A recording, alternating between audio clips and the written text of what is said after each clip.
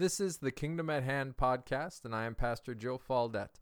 All of our sermons are archived on our website, www.hosannafreelutheran.com. We also have started a YouTube channel, and that is Hosanna Free Lutheran, and you can check out the videos there. You can also come visit us in person. We have Sunday school at 9 a.m. and worship at 10 a.m. Sunday mornings during the school year. We also have worship at 9:30 a.m. on Sunday mornings during the summertime. May God bless you through this. Ephesians 6, verses 5 through 9. And I read in Jesus' name, Bondservants, obey your earthly masters with fear and trembling, with a sincere heart, as you would Christ. Not by the way of eye service, as people pleasers, but as bondservants of Christ, doing the will of God from the heart, rendering service with a good will, as to the Lord and not to man, knowing that whatever good anyone does, this he will receive back from the Lord, whether he is a bondservant or free. Masters, do the same to them, and stop your threatening, knowing that he who is both their master and yours is in heaven, and that there is no partiality with him. Let us pray. Father, as we come to study your word, we pray that you would take this time and that you would teach us, Lord, grant us wisdom. Father, change us and make us more like Jesus. Use your truth in our lives, we ask in Jesus' name. Amen. You may be seated. And so I'm guessing here that none of you are either slaves or bond servants. Right? Emily, don't raise your hand. I'm just joking.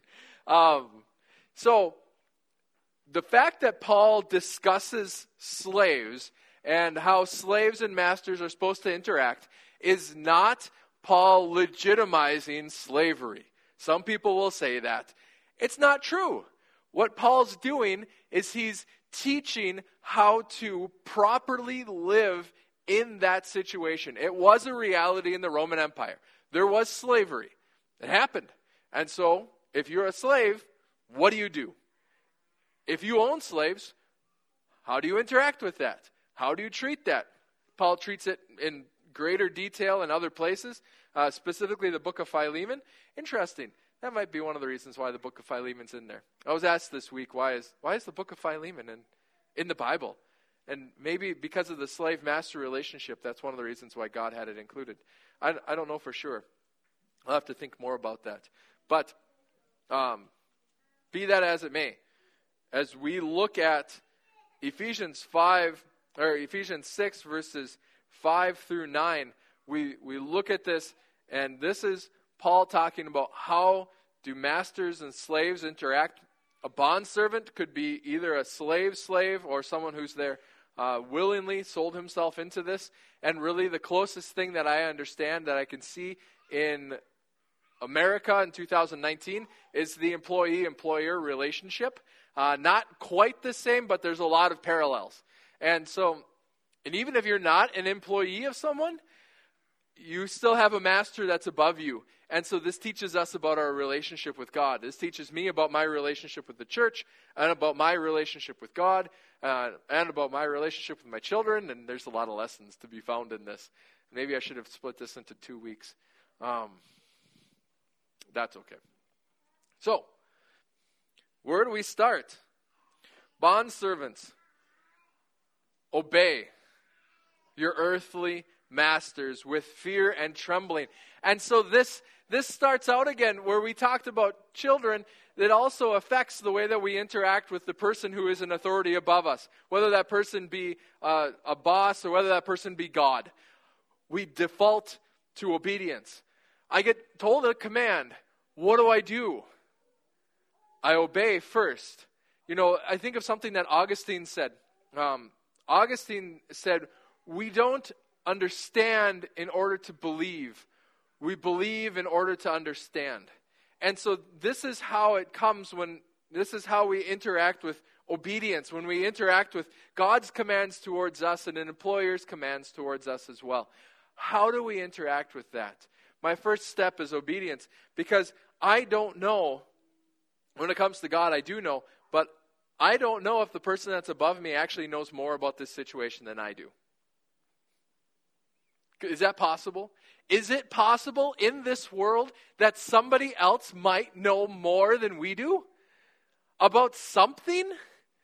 Or are we the best and the greatest and the wisest that's ever existed?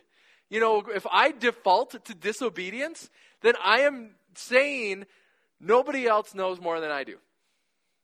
I'm saying I can be a proper judge of everything in this world. If I default to disobedience, if my first reaction is disobedience, that's me saying I know best, and I will only obey when you finally agree with me. That makes sense? And so humility says, I'm going to default to obedience, because I'm going to assume that the person who's in authority over me actually might know something that I don't. I'm going to assume that. I might be found wrong, but then who is it on? It's on the boss. It's on the person who is in authority. That's not on my shoulders. Sometimes people do get in trouble for obeying, but that's a sign of a bad boss, not a bad employee. And so if Kevin told his employees to do something and it messed up, and then Kevin got after his employees for messing up, but doing it right, they'd be good employees with a bad boss. Thankfully, that would never happen to Kevin. But, you know, it would be the boss's fault, not the employees. And so, why do we default to obedience? Because it's a call to humility. We default to humility. We say, I might not know best. And you know, this is so important with my relationship with God. And as I was, as we were praying about these things, it struck me that I can really only change me. That's it. I can't change anybody else. And the more stuff I try to do, the more I understand that. The more I really see I personally, Joe Faldet, have no authority in the lives of the people that are around me. Like, I can't, authority as in the ability to change the Greek idea of authority, not the English idea of authority, sorry. That's the problem when you know more than one language. You start to mess up terms. I don't have power. I don't have dunamai in the lives of other people. I have authority as in a hierarchical authority, but I actually don't have power to change. I can't change Judy's mind. Not that I've been trying to. Well, one of these days she'll come to understand. No. Honestly, I don't have any power to do that. No matter how much respect or honor she has towards me, no matter how much, I still can't change her. That's on her. And so why do we default to obedience to God? We live this out properly to God. Because I only have ability to change myself. And if I'm living in obedience to God, then I can trust God to deal with all of the people around me. I can trust God's righteousness to properly impact them. I can't change anybody. But if I'm living in righteousness, I can trust God's righteousness. I can trust God's promise to bring good about in the people around me. Praise God. And then I can counsel them in that. But if I'm not living it out, how can I counsel them in that? So we do this with fear and trembling, with a sincere heart. And so these are three parallels. Fear and trembling with a sincere heart, as you would Christ. And so the fear and trembling, people talk about that and they say, well, that means that we're supposed to be, the slaves were supposed to be afraid of their masters. No, I don't think that's what Paul is saying. Fear and trembling means that there would be, a fear that I would be living in disobedience towards the person that God has made my authority. And so this is an act of faith from my heart, that the inner part of me would be seeking to obey, that the inner part of me would be pursuing that end, that I would be able to do this to the best of my ability, and that would be my goal. That obedience, that humility, that this desire to reveal Christ to the people around me through my actions, that would be my goal, that I wouldn't fail in that. And so when Paul says fear and trembling with a sincere heart, he's speaking about that thing which guides all other principles. And so that sincerity of heart means I'm not just doing this as an eye pleaser. I'm not doing this just to show off to you guys, but I'm doing this as to Christ. That my obedience to my boss, my obedience to God, my obedience to you guys. Because, in reality, if you're a member of Hosanna, you are my boss. Hosanna is the congregation that called me. And so I am under the authority of the congregation. So to some degree, you are my boss. Congratulations. Hope you wield that authority well. So that I would do this as if I were doing it for Jesus. And to even say as if I were means that I'm not really, but I'm just doing it symbolically. But really what Paul is saying here, not as if, but as to Christ. Because Christ is ultimately the beneficiary of your obedience to him, of your faith in him, and therefore obedience to your masters. Christ is the ultimate beneficiary. So if you have a pastor that is in rebellion towards the congregation, what happens to the kingdom of God?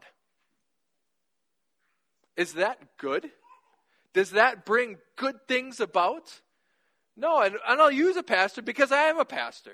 And so if I am living in rebellion towards the congregation, say the congregation wants me to do things in a biblical manner, and I say, no, I'm going to do things according to Joe's wisdom, which means I probably wouldn't do anything because there's not much of that.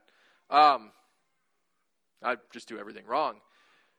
But if I said, no, I'm going to do it my way, and so then I'm at loggerheads with the congregation, I'm battling the congregation, I'm living in disobedience, the congregation's going to suffer. If I'm not submitting first to Christ and then submitting to my employer, the congregation's going to suffer. Well, what if the congregation wants me to do something wrong? Well, then I first submit to Christ. And in this situation, you're probably going to run into times when an employer wants you to break the law, fudge the numbers, do things so that the world will like it instead of being godly. And so we default to obedience so that we can use those times as witnesses. So if the congregation wants me to start doing my sermons out of chicken noodle soup for the soul, chicken soup for the soul. They don't like noodles. Must be keto or something. Got a bunch of head shaking. So if you guys wanted me to start preaching out of that, first step, I would say, I can't do that because I'm a pastor. My calling is to be a pastor. And then if you insisted, I would say, I'm going to have to find employment elsewhere because I can't obey that sort of an idea and still be your pastor. So if the congregation rebels against God, I then have a responsibility to remove myself, to correct, and then to remove myself from that situation. If a pastor rebels against God, then the congregation, if I say, I'm going to start preaching out of chicken soup for the soul, if I say that, then the congregation has the responsibility as my boss, as the one who holds me accountable, to correct me, and then if I refuse correction, to kick me out. Can I make that clearer? This is so important. We are both in authority towards each other, but ultimately it's a congregational authority that stands above me. I believe that's biblical. That is AFLC, but I also believe that that's biblical. Because it's a congregation who calls, therefore it's a congregation who's in authority above. And so you guys are answering to God, I answer to God, but you are my authority. And so I do this as to Christ, so that Christ is the beneficiary as Christ wants me to do it, and because you represent Christ. Does that make sense? Any questions? Like, I know that might be kind of out there. Not really out there, but a different way of thinking about things than people normally do. So, that's what Paul's talking about here. Why do we obey? Because that's what we would do to Jesus. And the person who's in authority above us represents Jesus. Again, this is the man shall leave his father and his mother and be united to his wife, and the two shall become one flesh. Played out in the employer-employee relationship. So that's actually 6 levels at which that passage teaches us how to interact with other people. Why? Why do we do this? Okay, so we already talked about as to Christ and the obedience side. But Christ adds more promises to this command. Not by way of eye service as people pleasers, but as bondservants of Christ, doing the will of God from the heart, rendering service with a good will as to the Lord and not to man. Okay, we covered all of that. Knowing that whatever good anyone does, this he will receive back from the Lord. What does that mean? That means that in Christianity, there is this idea of reciprocity. That if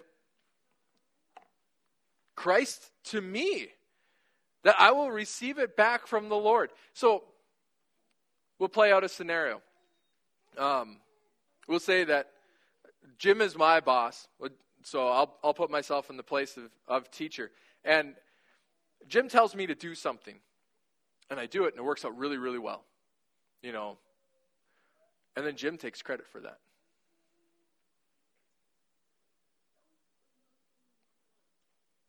What happens? Jim just took credit for what I did. If that bothers me, that shows me that I'm not doing this as to Christ. I'm doing this as to fame and acclaim. Jim gets a raise. I get no raise. I'm the one that lived it out. I'm the one that did it. And Jim gets the raise for it as my boss. Because what he told me to do worked out. I don't get any raise for it. If that bothers me, you know what that tells me?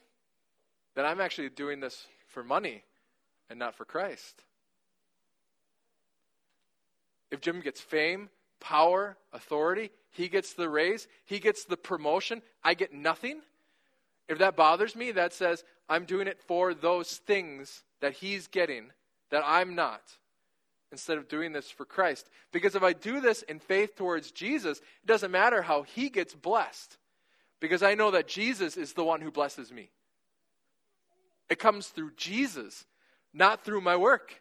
And so this idea of reciprocity is different from a worldly idea of reciprocity. Because a worldly idea of reciprocity is, you scratch my back, I scratch yours. I'm nice to you so that you're nice to me. Here it is, I know that all of these things come from Christ, therefore I live for Christ, knowing that he will give me what I need and what I can handle. He won't give me more than I can handle, whether that be good or bad. Usually when people say that, you know, God won't give you more than you can handle. What comes to your mind? Trials. Yep. Do you know that blessings can also be beyond what people can handle? I can have too much good, and so then I walk away from God. The proverb writer actually says that.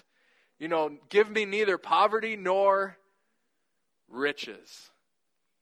God, don't give me more good than I can handle. Lest I say, who is God? The idea is that you would answer that question by saying, me. God, don't give me more good than I can handle.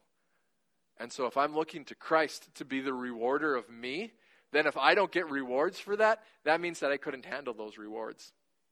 I couldn't handle more money. I couldn't handle a bigger congregation. And you know, I kind of believe that sometimes. I couldn't handle that. So God hasn't given it. And when I get ignored, I can say, praise God, I don't have to handle the fame. You know, you think about that. So I do this as to Christ, trusting that Christ will bless me in the way that I can handle. And that he won't give me more hardship than I can handle either. But if I'm living in disobedience, then I'm not trusting Christ. Then I'm trying to get the fame that Jim's getting or whatever. Does that make sense? Like, this is what this means. This is how this plays out. Rendering service with a good heart as to the Lord, not to man, knowing that whatever good anyone does, this he will receive back from the Lord. He will receive good with no bad in it. Wow. Do you know a promotion brings bad with it? I have more authority. I have more responsibility. Kevin gets moved up the hierarchy at whatever the name of the place that you're working at now. It keeps changing its names. I can't keep up with it. He has more people below him. Hey, that means that he's got more authority. Now he's got more lives to run. Now he's got more headaches. Because every life you run is a headache, including your own, sometimes. So it comes from God. So this idea of reciprocity, I don't do good to my boss so that I can get good from him. I do good so that I can receive good from the Lord. He who is faithful in little will also be faithful in much. So we do all those little things. And then Paul says, but whether he is a bondservant or is free. But I can't obey because I'm a bondservant. I don't get any good out of this, so why should I work hard? You know, I'm just an employee. My boss gets all the money for this. So if we're looking at our position, we're trusting in earthly hierarchies to bless us. Like if I got more fame, then I would obey more. If I got more, dividends, then I would obey more. If I got paid more, then I would obey more. You know, what's that saying? That's saying that I'm trusting in my earthly position as to why I should obey or not. I'm putting that as my stipulation. So that is my God and not Christ.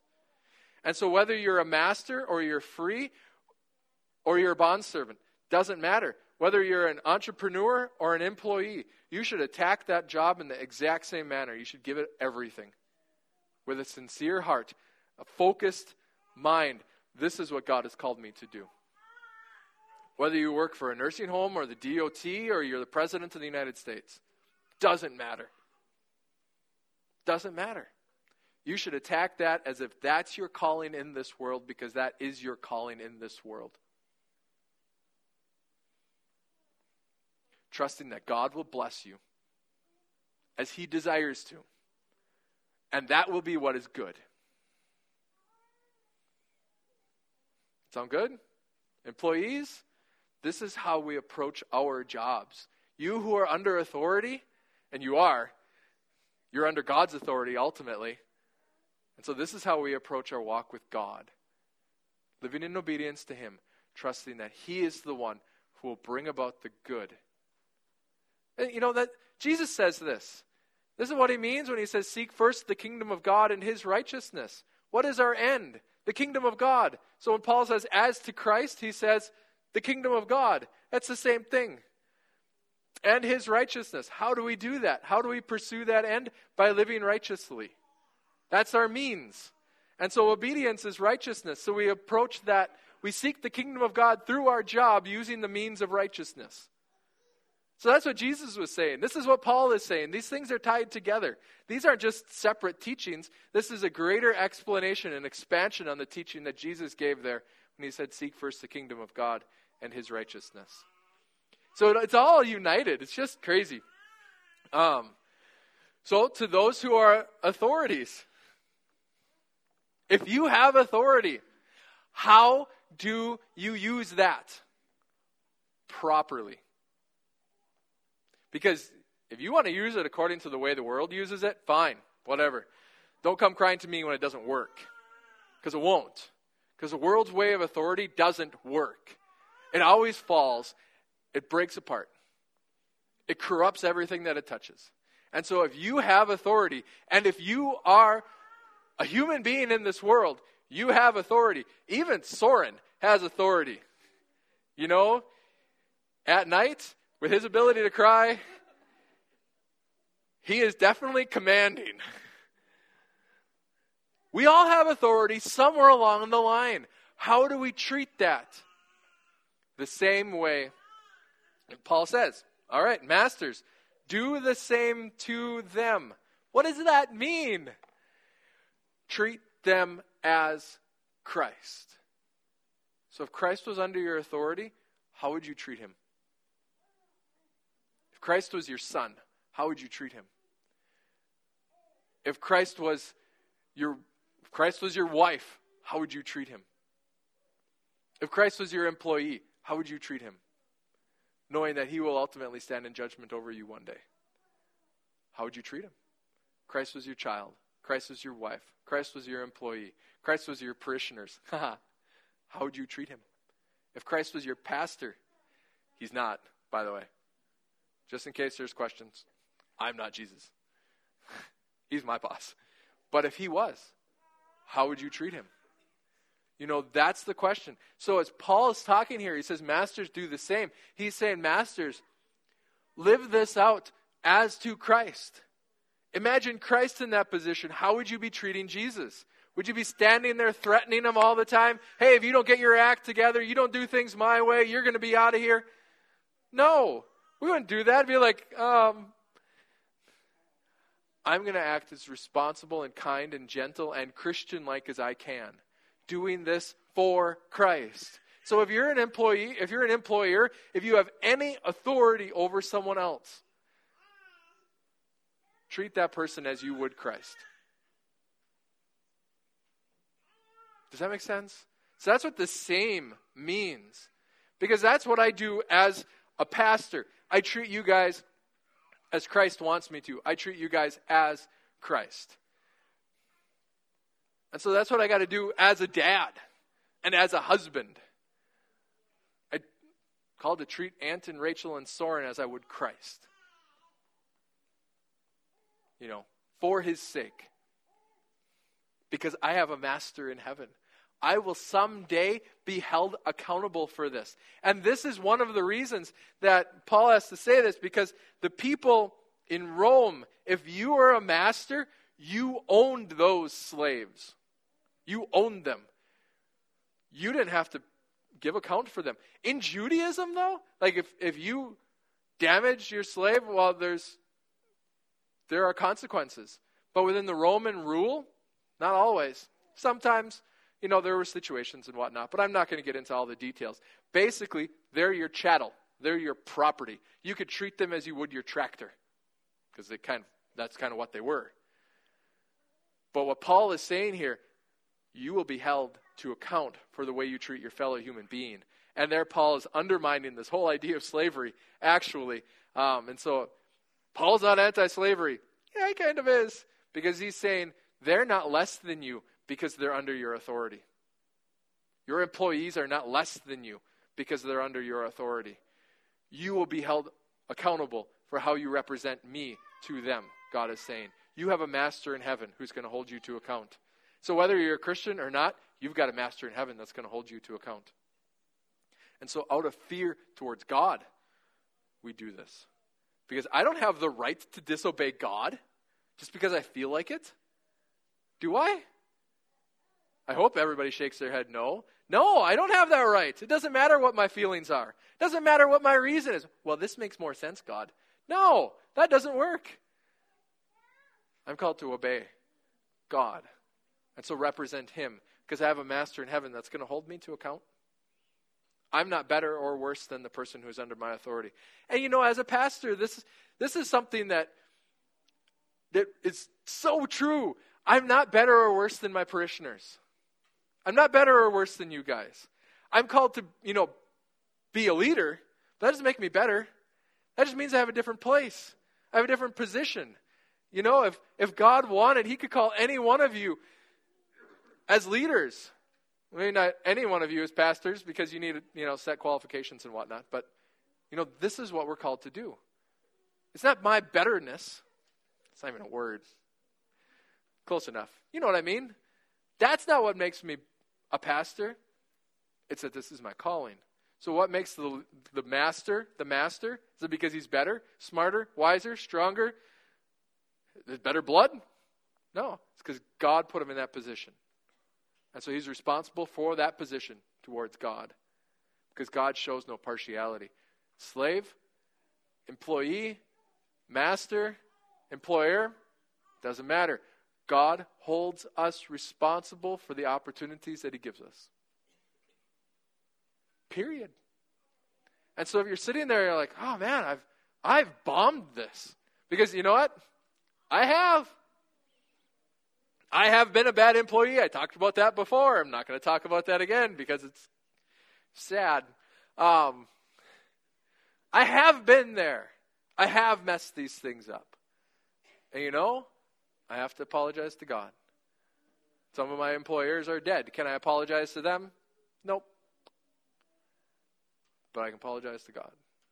Because I misrepresented him as an employee. If you misrepresented as an employer. I have misrepresented as a father. And you know, in those cases, I confess to my kids. I haven't represented God rightly here. I blew up for no reason. Children, I'm sorry. Because the beautiful thing about Christianity is it teaches us how to deal with our failures too. It doesn't say, don't worry about your failures. It says, deal with your failures. How do you do that? You confess to the one that you failed towards. And that means God and the people affected by that. And you receive forgiveness. Even if I don't receive forgiveness from my kids and my wife, which thankfully, I think they've always forgiven me. Soren hasn't expressed it yet, but he doesn't talk yet. But whether or not I receive forgiveness for them, I know that I've made it right with God. Because ultimately, he's my master. And his kingdom comes first. Amen. Let us pray. Father, as we interact with authority, either being the one who wields it or being the one who is under it, Lord, we ask that you would grant us wisdom to live rightly and properly. Lord, in obedience and trust towards you, and wielding that in obedience to you and trust in you. Humbly relying on you, Father. Knowing that we can't change this world, but that we are an authority over ourselves. So, Father, we thank you. We thank you for guiding us through your word. In Jesus' name, amen.